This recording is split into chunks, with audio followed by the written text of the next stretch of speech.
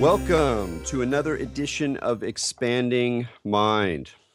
I'm your host, Eric Davis, continuing our conversations about the cultures of consciousness. Last summer, when I was spending a lot of time, too much time perhaps, at West Coast festivals, I had the opportunity to see a unusual Kowali group a few times. Name of the group is Fana Fi Allah. And I had seen Kowali before and enjoyed a fair amount on recording. Lucky back in the day, as they say, to see the great Nusrat Fateh Ali Khan in New York a couple times when I was a music critic. And there was a brief period when he was a little bit of a hit superstar from a Western secular music perspective. There were records produced by Peter Gabriel's label that actually fashioned a hit. Must. And it was a great experience because Kowali is this one of those wonderful streams of world music, of human music that combines tremendous sacred intensity and spiritual focus with such exuberance that even the secular fools and cynical rock critics in the audience love it. The more I've gotten into sacred music in the last 20 years of my life, which is a lot of what I listen to in the widest possible senses, Kowali remains one of the most sort of powerful and transformative ones, although I don't know as much about it as I would like. So I was very happy to see Fana Fi Allah, who's made up mostly of North Americans, of white folk.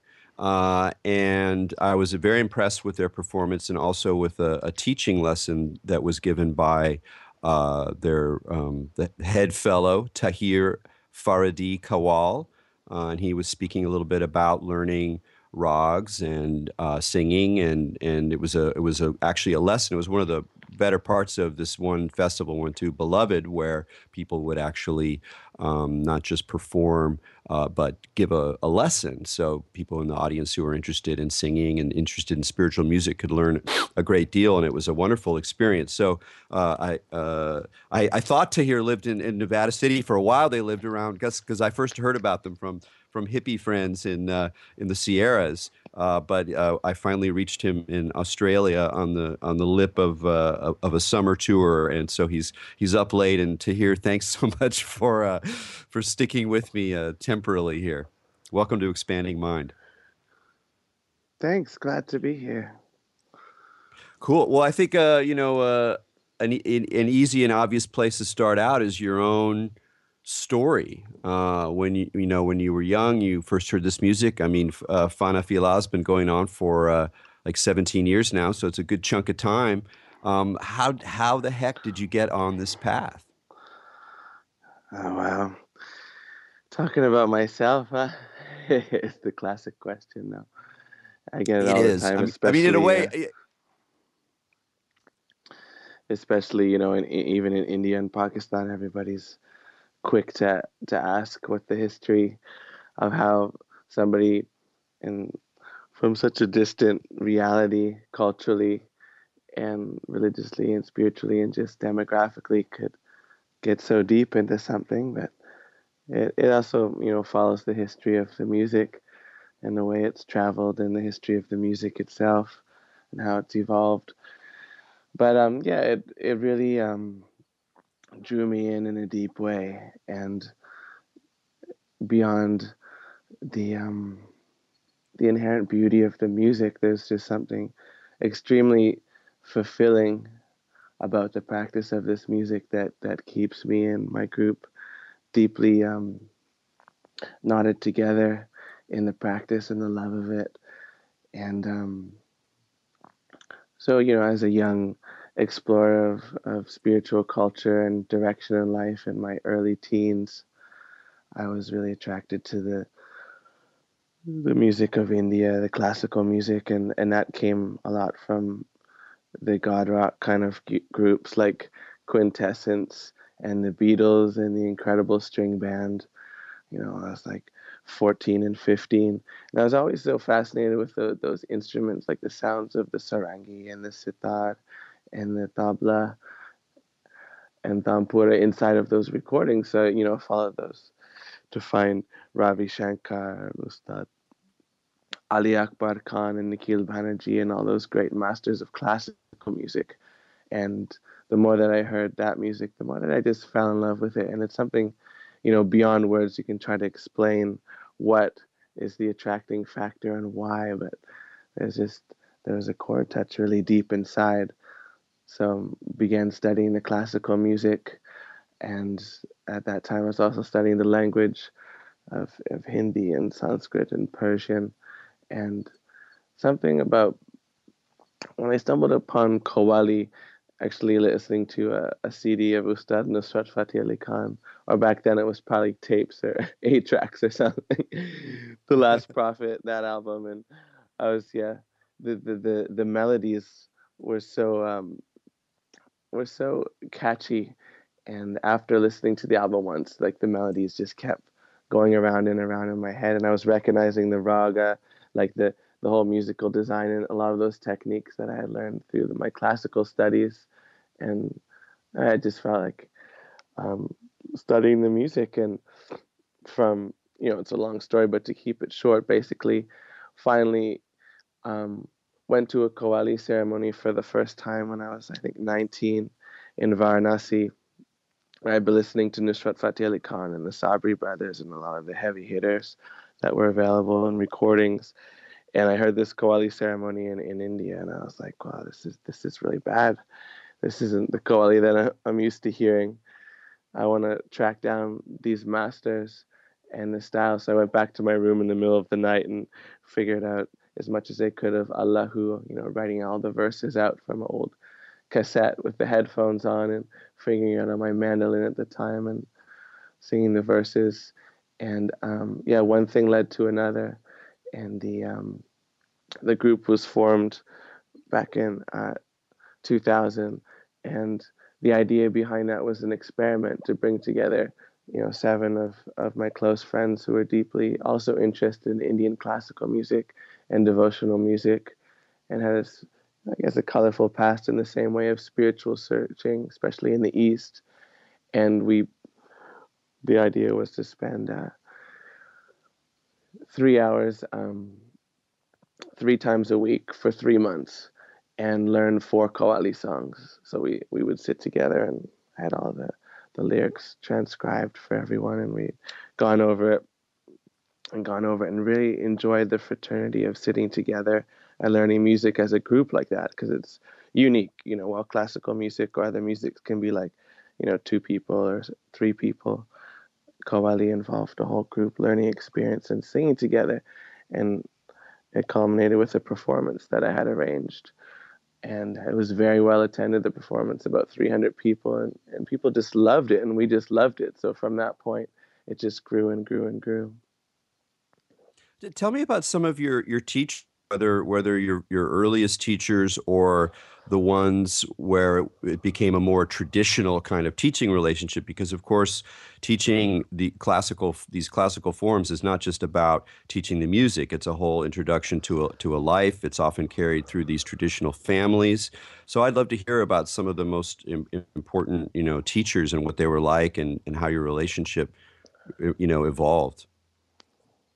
Yeah, I just had a similar interview with BBC a couple of days ago about this, because that was from like a Pakistani Asian network, where the way they saw it is it's very difficult to get into the whole teacher disciple relationship in Pakistan, because the music, like you say, flows within the lineages of the families in a very strong way with a lot of integrity over many, many generations.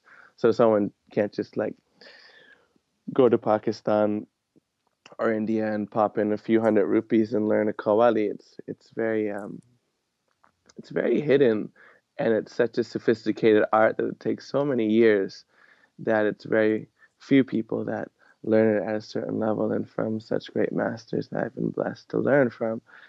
And so there was several steps in it. When I was 16, I had a Sanskrit teacher, so I was learning a lot about the culture and the language at that point. And then I had a tabla master from Punjab who taught me in my native town of Nova Scotia, Canada, where I'm from.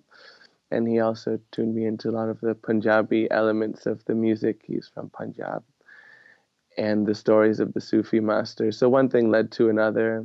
Then studying in India and finding a master there until I went to Pakistan with Amina for the first time and had already learned a bunch of qawwalis as best as we could from recordings and studying the music through the classical music of India, which is the same technical background and basis. And heard really good qawwali for the first time at the shrine of Baba Farid Shakarganj, one of the great Sufi masters, and at his shrine in a village called Pakpatan inside of Punjab, Pakistan, in that traditional setting of qawwali where at the shrine qawwals just play all day and all night. So there'll be for about an hour or so a different qawwal group that will sit down that has a lineage of hundreds of years behind them sitting at that shrine in the same way. And the music was so profound for that reason, just how deeply connected the music was to the place and how long people have been learning it and how it's evolved in that traditional and devotional setting. And it was when we went to the Urs of Data Ganja Baksh in Lahore about a month later that we see all the heavy hitter qawwals that we've been listening to on recordings for so long, because that's one of the big Urs, like the wedding, what's like a marriage ceremony of a Sufi master, which is his like samadhi, his fana. It's a commemoration of his final union with God, with the beloved.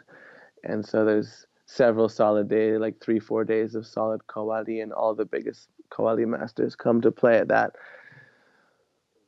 And we seen our the people we had listened to with such reverence for several years on recordings and seen it live. It was so powerful. And I remember asking somebody, where can I meet one of these qawwals? I was, really nervous and excited. And like, oh, just at the Pilot Hotel, just around the block, you can go there. And I think most of the qawwals stay there while they're in town. It's like, oh, really? So went to this hotel, and at the reception there was all like the room numbers, and all the qawwals had their business cards like connected to each of the room numbers. Like, no way. So straight went to like, okay, Ustad Rahat Fateh Ali Khan, who's the successor of Nusrat Fateh Ali Khan, as you know, in room such and such. So we just went up, knocked on the door, and he's like, oh, hi, Assalamu alaikum. I'm like, walaikum salam, come on in for some chai, let's hang out. Like, what are you guys up to? And not, not, you don't see white people in that setting. I'm like, oh, I've been studying qawwali music and I'm very passionate about that, but I wanted to come back to the root of this music to really study it and find a master and blah blah blah blah. And before taking this music any further, I really want to have some proper guidance. And he's like, oh, cool, yeah, yeah, sing something.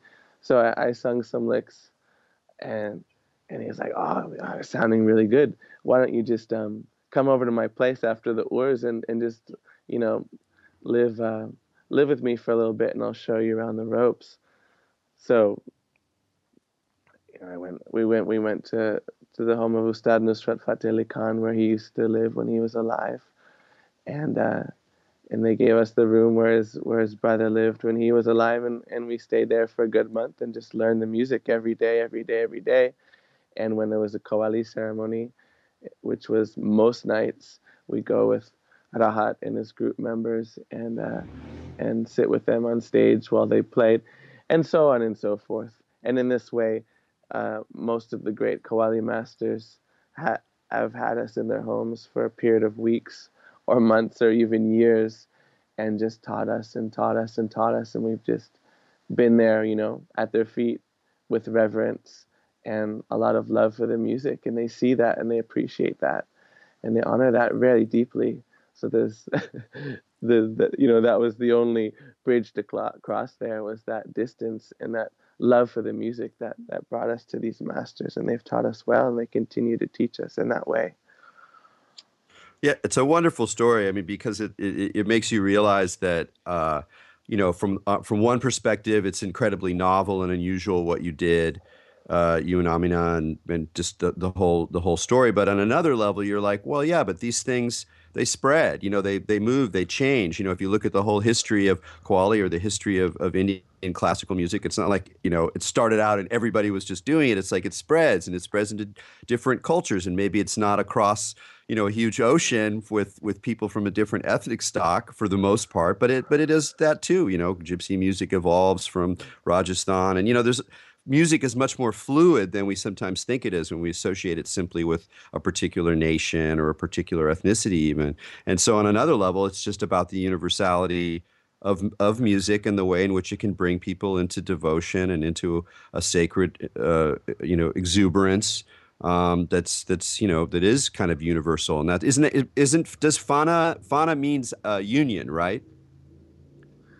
In the Yeah, in the name of your it means, yeah, the direct translation is closer to annihilation, but it's in that sense of like the ultimate destination spiritually, when that concept of separate self is annihilated in that love, that ishq, that divine love with the beloved, with God, with the ultimate.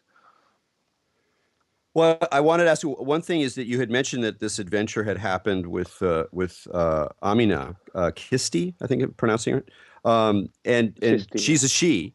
Yeah, and she's a she, which adds another wrinkle into the tale. I think I mentioned in one of the interviews I read that one of the traditional places to perform in Pakistan and in India is of course at shrines. So you're in a sacred architectural space where that's set off from the secular world. What's it like being? What's her experience, or what are some of the resistances and acceptances around her? Just because it is a traditionally male form, so that must be an additional. It's like here come the whiteys. Oh yeah, and one of them's got long hair. No, I mean not long hair like your long hair, but one of them's female. Yeah, it's been an interesting journey, that one. You know, Essentially, those that have read the poetry of the Sufis, or have transliterated or learned the meanings of the qawwalis that are sung, it's very rebellious music, to different extents. But for the most part, the Sufis are very colorful and diverse people, and not afraid of breaking boundaries. And just like in the creativity of the music, there's a deep respect for transcending layers or transcending veils. And traditionally, women in, say, Pakistan or Sufi culture in the Indian subcontinent, they also sing the same poetry, and they have the same genre of music. It's not exactly qawwali, because qawwali is suited for males in the way that the key of the music is in the arrangement. And what's unique is that the tabla of qawwali, the rhythm instrument, is very different from like a classical one. It's very heavy, the style of playing. It's more folky in a way, and the drums themselves are different, even though they're tablas. The bass drum is actually quite a large wooden hollow drum that like a wet chapati is pasted onto every time you play, to give that super heavy bass sound that's modulated, that thumps so hard in the qawwali. So the tabla role is often seen as like the most grueling and rigorous and powerful role, and that's what Amina plays. So that's especially interesting. Also, it's not just that she's singing some qawwali, she's playing the role, and often the tabla players are like really big and really fat Punjabis and chewing pan the whole time and just pounding away on these drums. And yeah, she just loved the music, just like I did, and wanted to learn the music. And she also started from a classical base of learning the classical tabla, and then dholak, and then you know took on the qawwali tablas properly, and people were really astounded by this.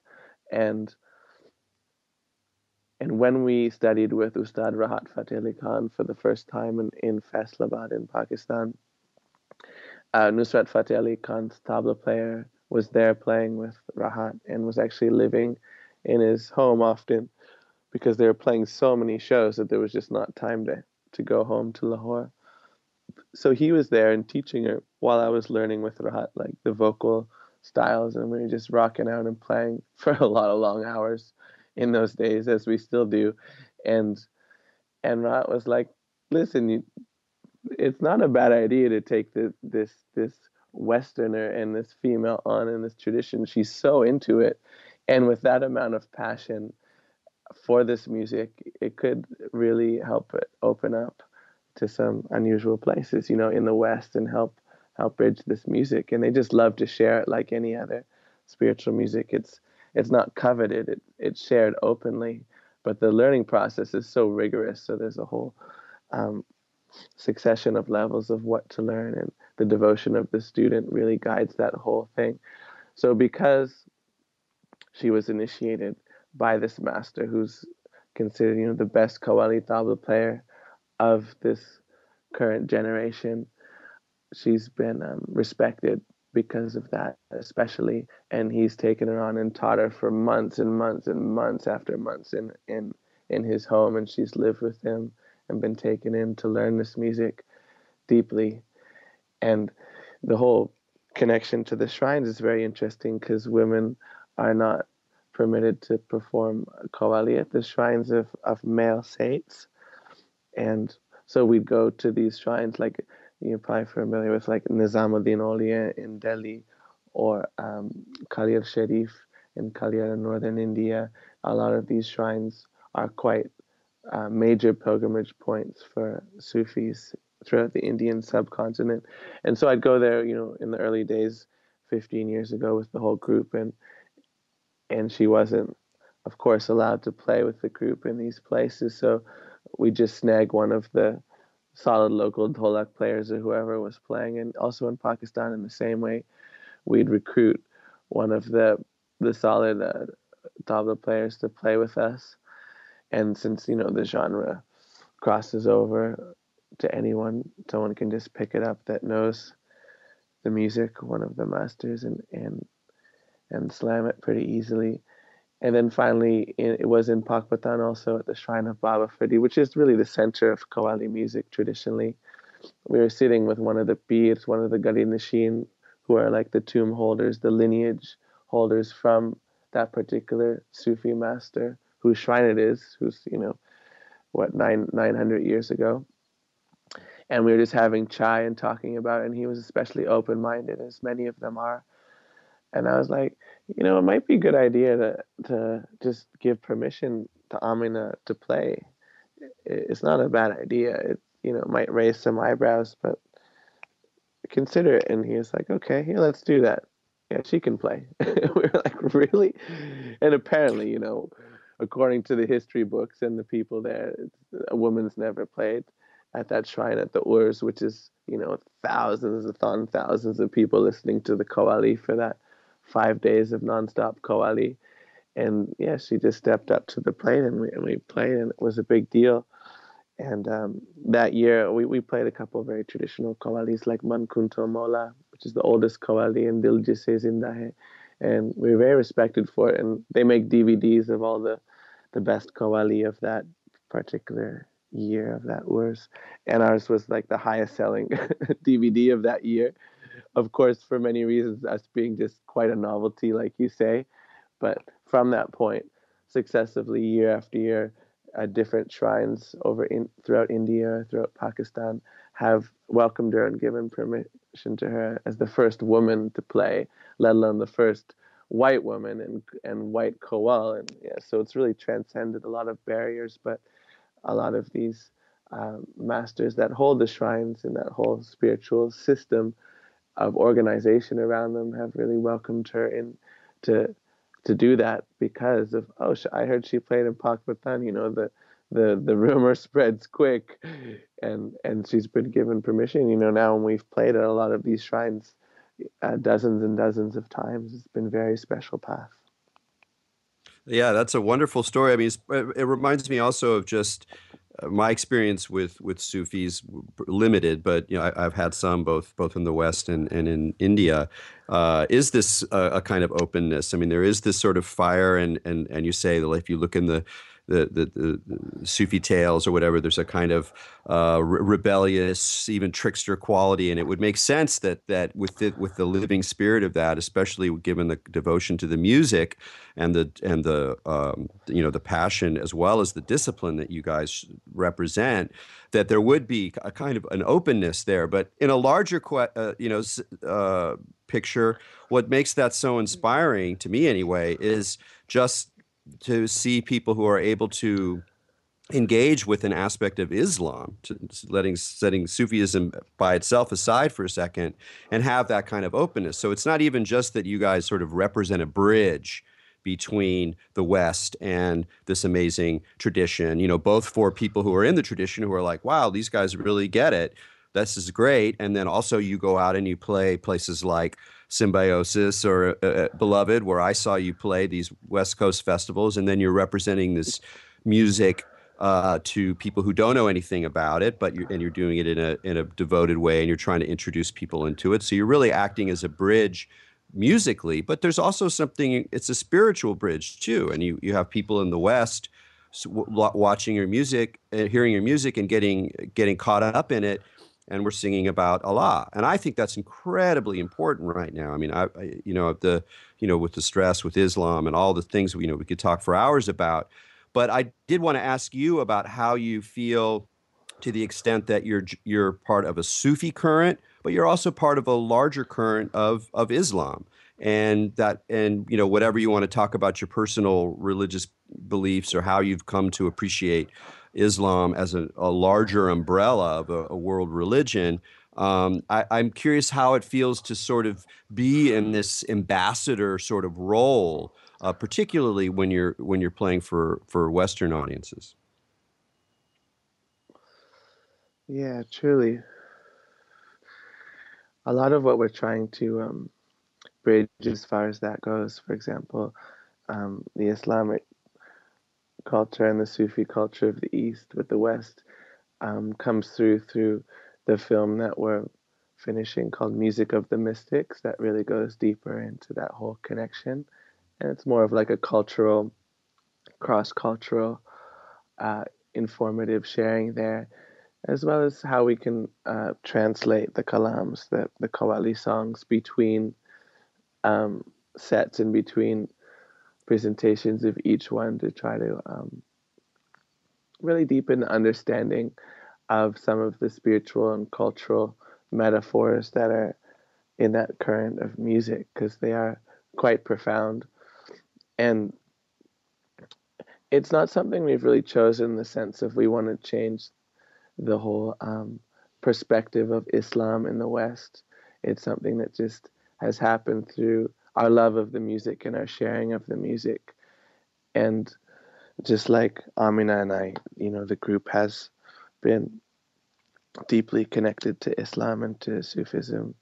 For example, me and Amina, even before we learned Qawwali, even met each other, we were both initiated into Sufism by a Sufi master, different Sufi master, and also embraced Islam in that whole process. And it really depends where and in what setting we play. For example, most of our shows, maybe like 60%, are for people that come from Pakistan and from India and are Muslim. So that's already sharing something from within their culture that they really appreciate and know well. Especially, for example, like in a week, we're heading to the UK. We tour all over the UK and then North Africa and France and this and that. And that's mostly people from families that have emigrated there one or two or even three generations before. And they're just completely stoked that Qawwali is coming to their town, because it's rare that Qawwali masters have the freedom that we do, or even the organization and management that we do, that we can play in so many places in the West. So people appreciate it in that way. and the Pakistani listeners really value that we are spreading a good message about Islam, like sharing a very universal and beautiful element of that to the West, to Western audiences. And sometimes, they'll even be like 50-50. There'll be 50% people from the Indian subcontinent natively, and then 50% Westerners, whether it's in Australia or the UK or America or Canada or whatever. So they really appreciate that and see the beauty of that, like you say, in this time where there's a lot of negative opinions on Islam because of all the politics going on and a lot of misunderstandings because there's just one side of that picture that's being presented to people, and it's hard. I can, empathize that it's hard for people in the West, to say a place like Australia where most people don't get the opportunity to be in Pakistan or India and be exposed to that Muslim culture that exists there. It's very hard to see something beyond what's being presented again and again through the media.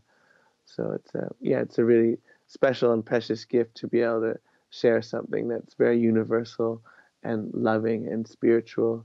That's a different shade, a different perspective on a religion that is often presented from one side, as you know.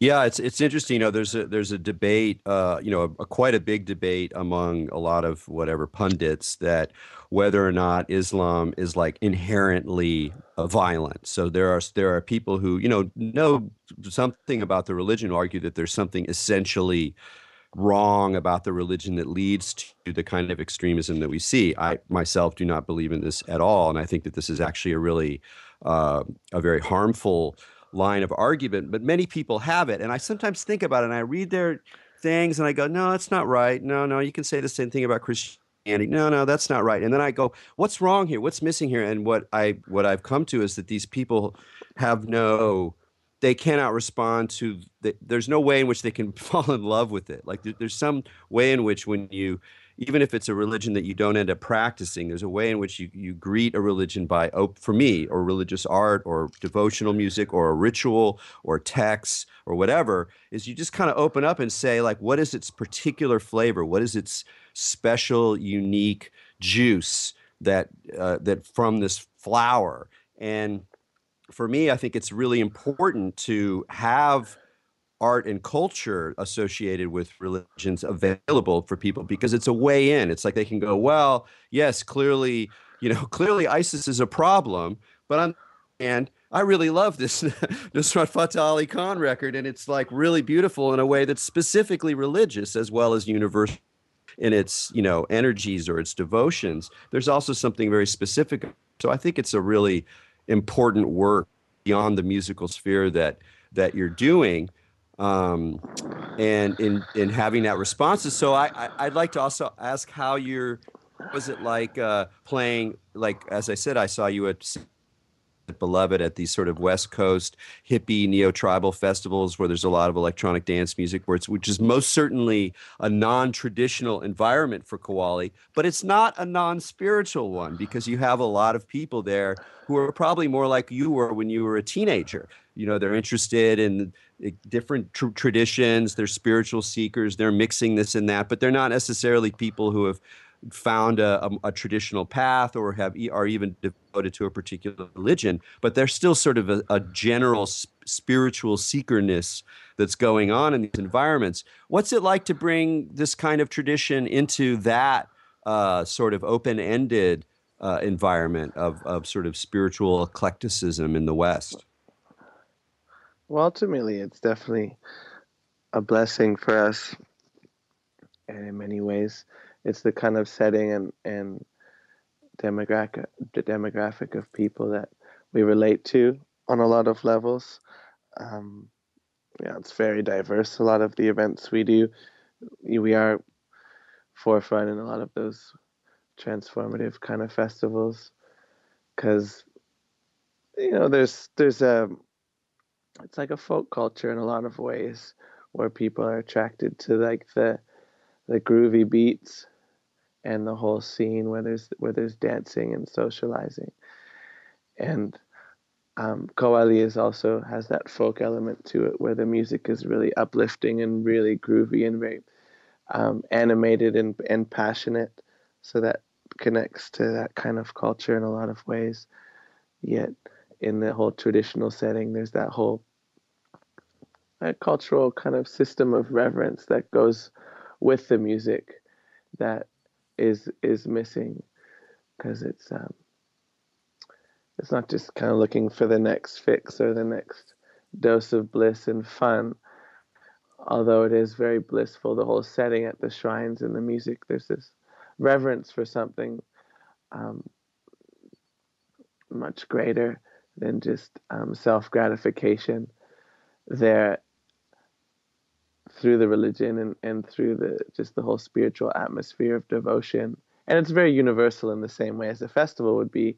At the shrines, there's people from all religions, all genders, all different castes and creeds, and from different social demographics. It's really beautiful the way that the Sufis have really passed that on through their tradition of like one of the main ways that the Sufis really spread their message in the Indian subcontinent in the history of this music is that they transcend a lot of the caste divisions that were current in India at the time. I mean, India's still got this caste thing going on, and it's really quite hidden in a lot of ways now with the overshadow of Western culture and people taking on different employments and this and that.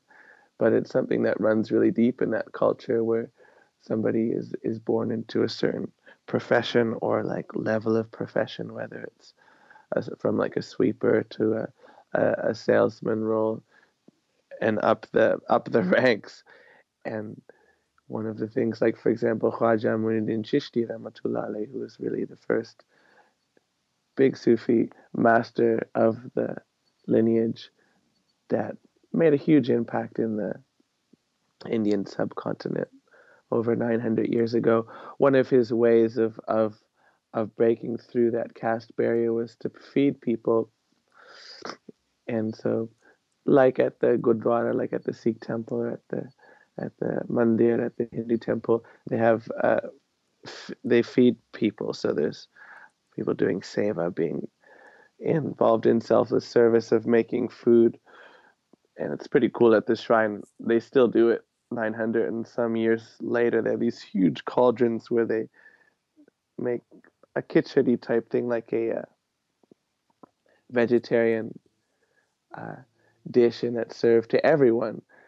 And in that time, it was the same way. So people from different castes or different religions would sit together and eat this food, and that was prohibited in a lot of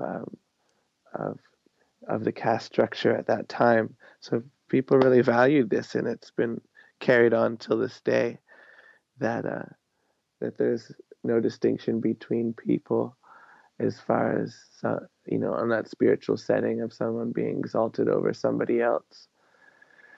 And in the festival scene and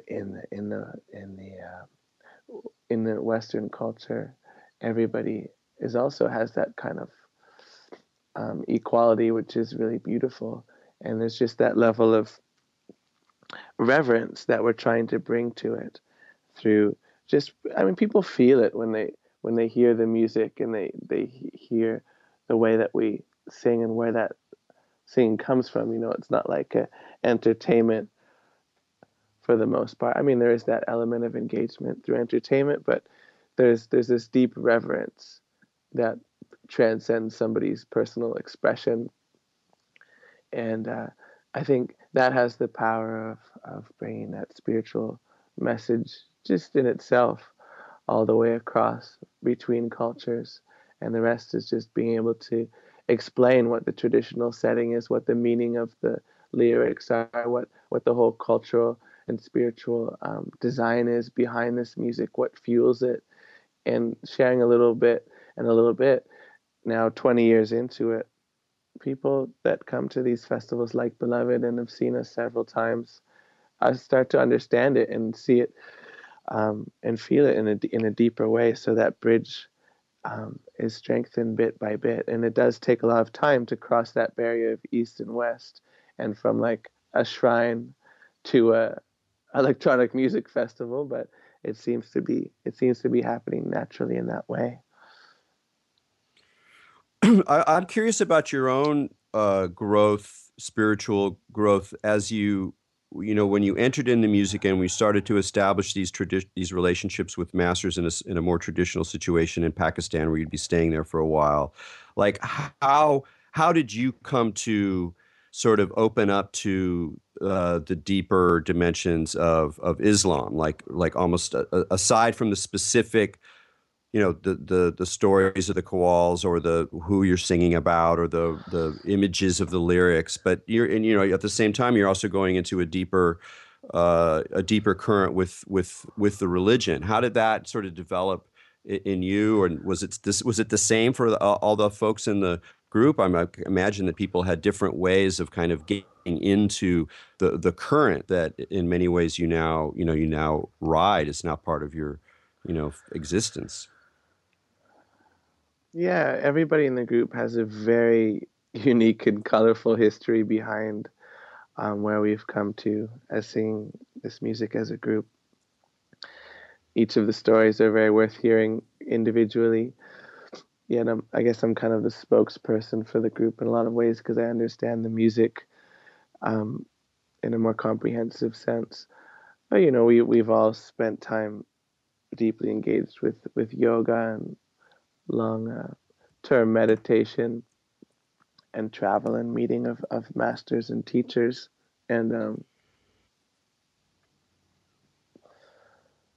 Islam really attracted me personally because in that whole spiritual search that I was engaged in my teens, I connected with a Sufi community, and they were all from different parts of the world, mostly different parts of Africa and South Asia. And what really attracted me, especially, was the way that we'd sit together and pray together and eat together. There was this communal aspect there, and the power of the devotion was just magnified. The unified field happening spiritually when people in unison sing in devotion or pray in devotion was extremely powerful, and they're so open-minded and universal. Most Sufis are, and meant to be at least. So that's what really drew me in as far as Islam goes. But even the Qawwals and the Sufi masters know that the actual experience, spiritual experience that we strive for, that comes to us, it really transcends religion. And even in the lyrics, there's this whole element of just forgetting all those rules and ethics and right and wrong that come from that basis of religion. There's a transcendence of it in that experience, in that divine experience. And people have their own ways, their own paths to get to that place. And like I said, in a lot of ways, it's just a spontaneous thing. And those who know um, about spirituality, have experienced it, know that it's a transcendence of all those kind of yeah of religion and ethics behind it. And Qawwali is very clear in the way that it also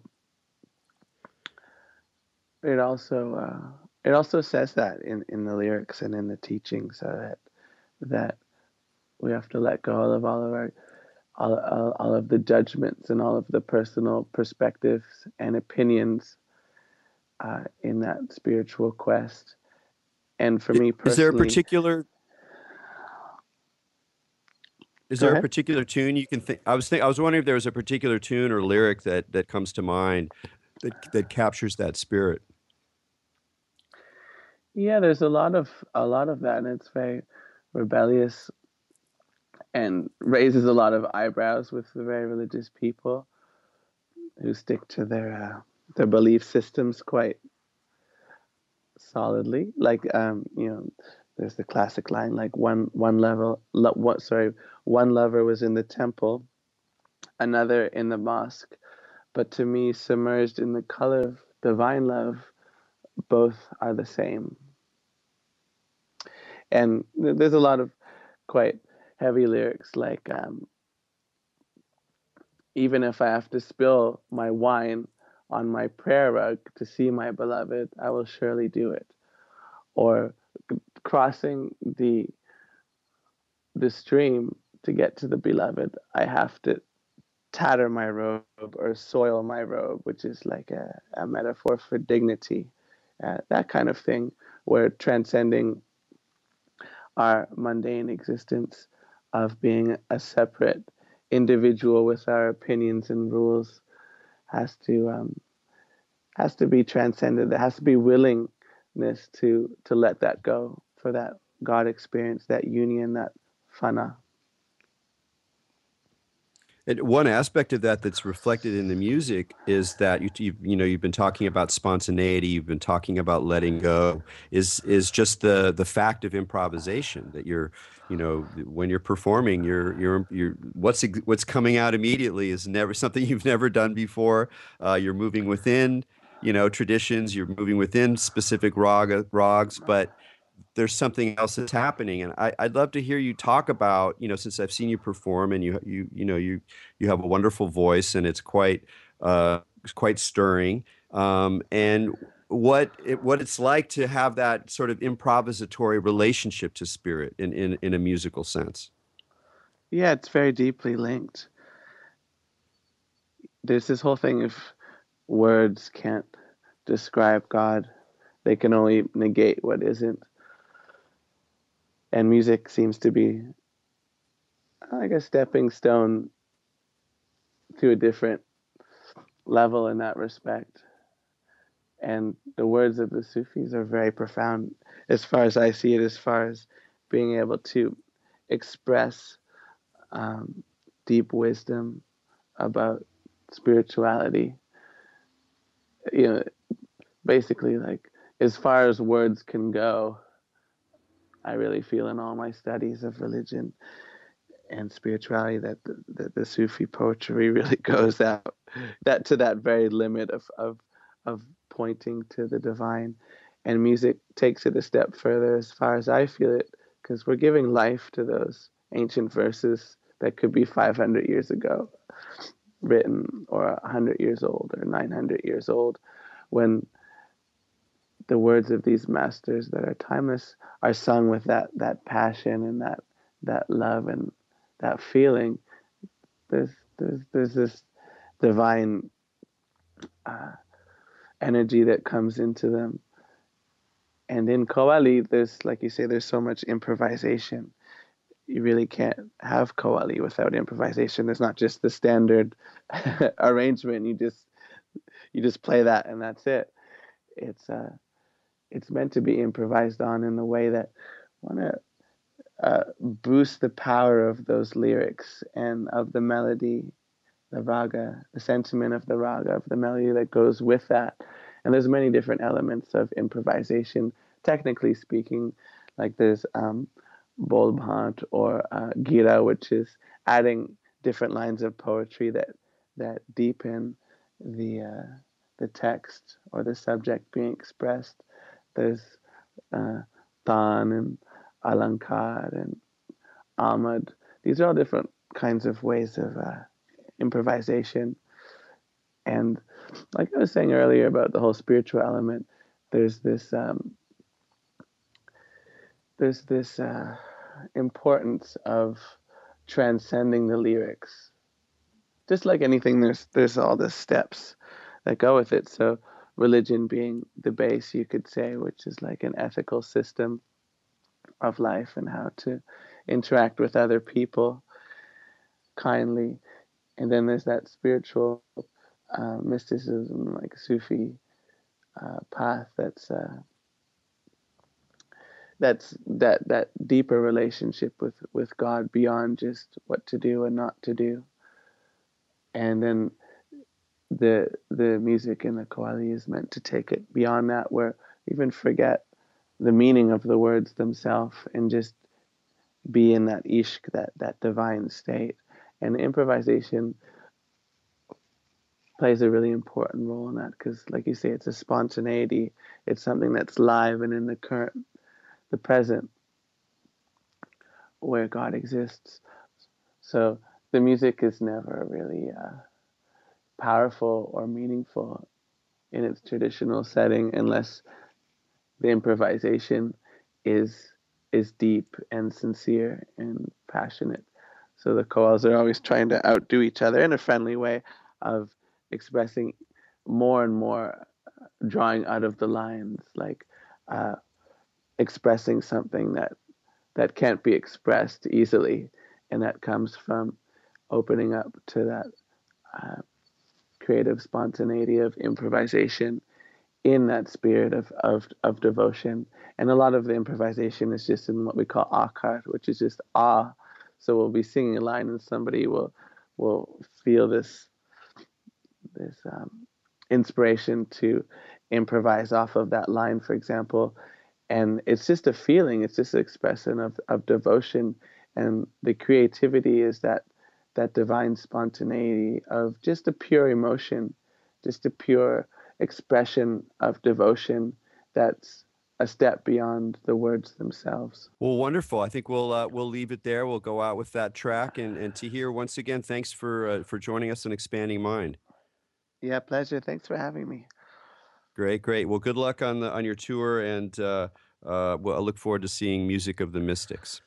Yeah. Thank you. All right. All right. Till next week, keep your minds open.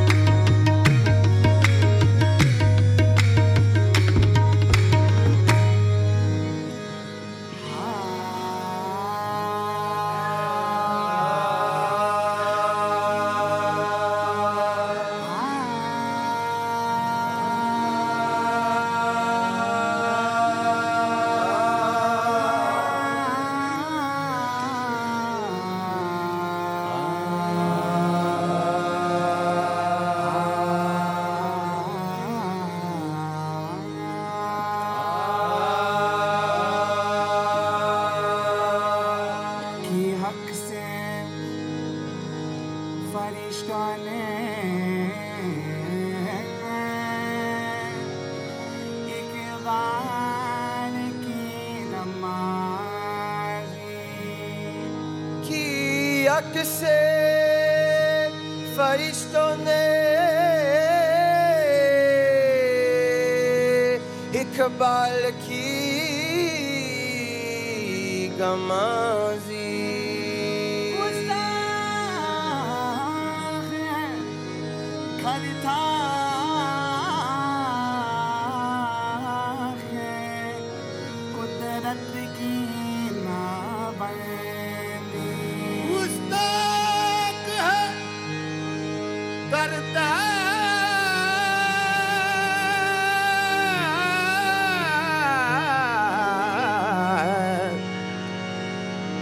फितरत की ना बंदे खाकी है मगर इसके अंदाज है अफला के रूमी है ना शामी है ना समर करनी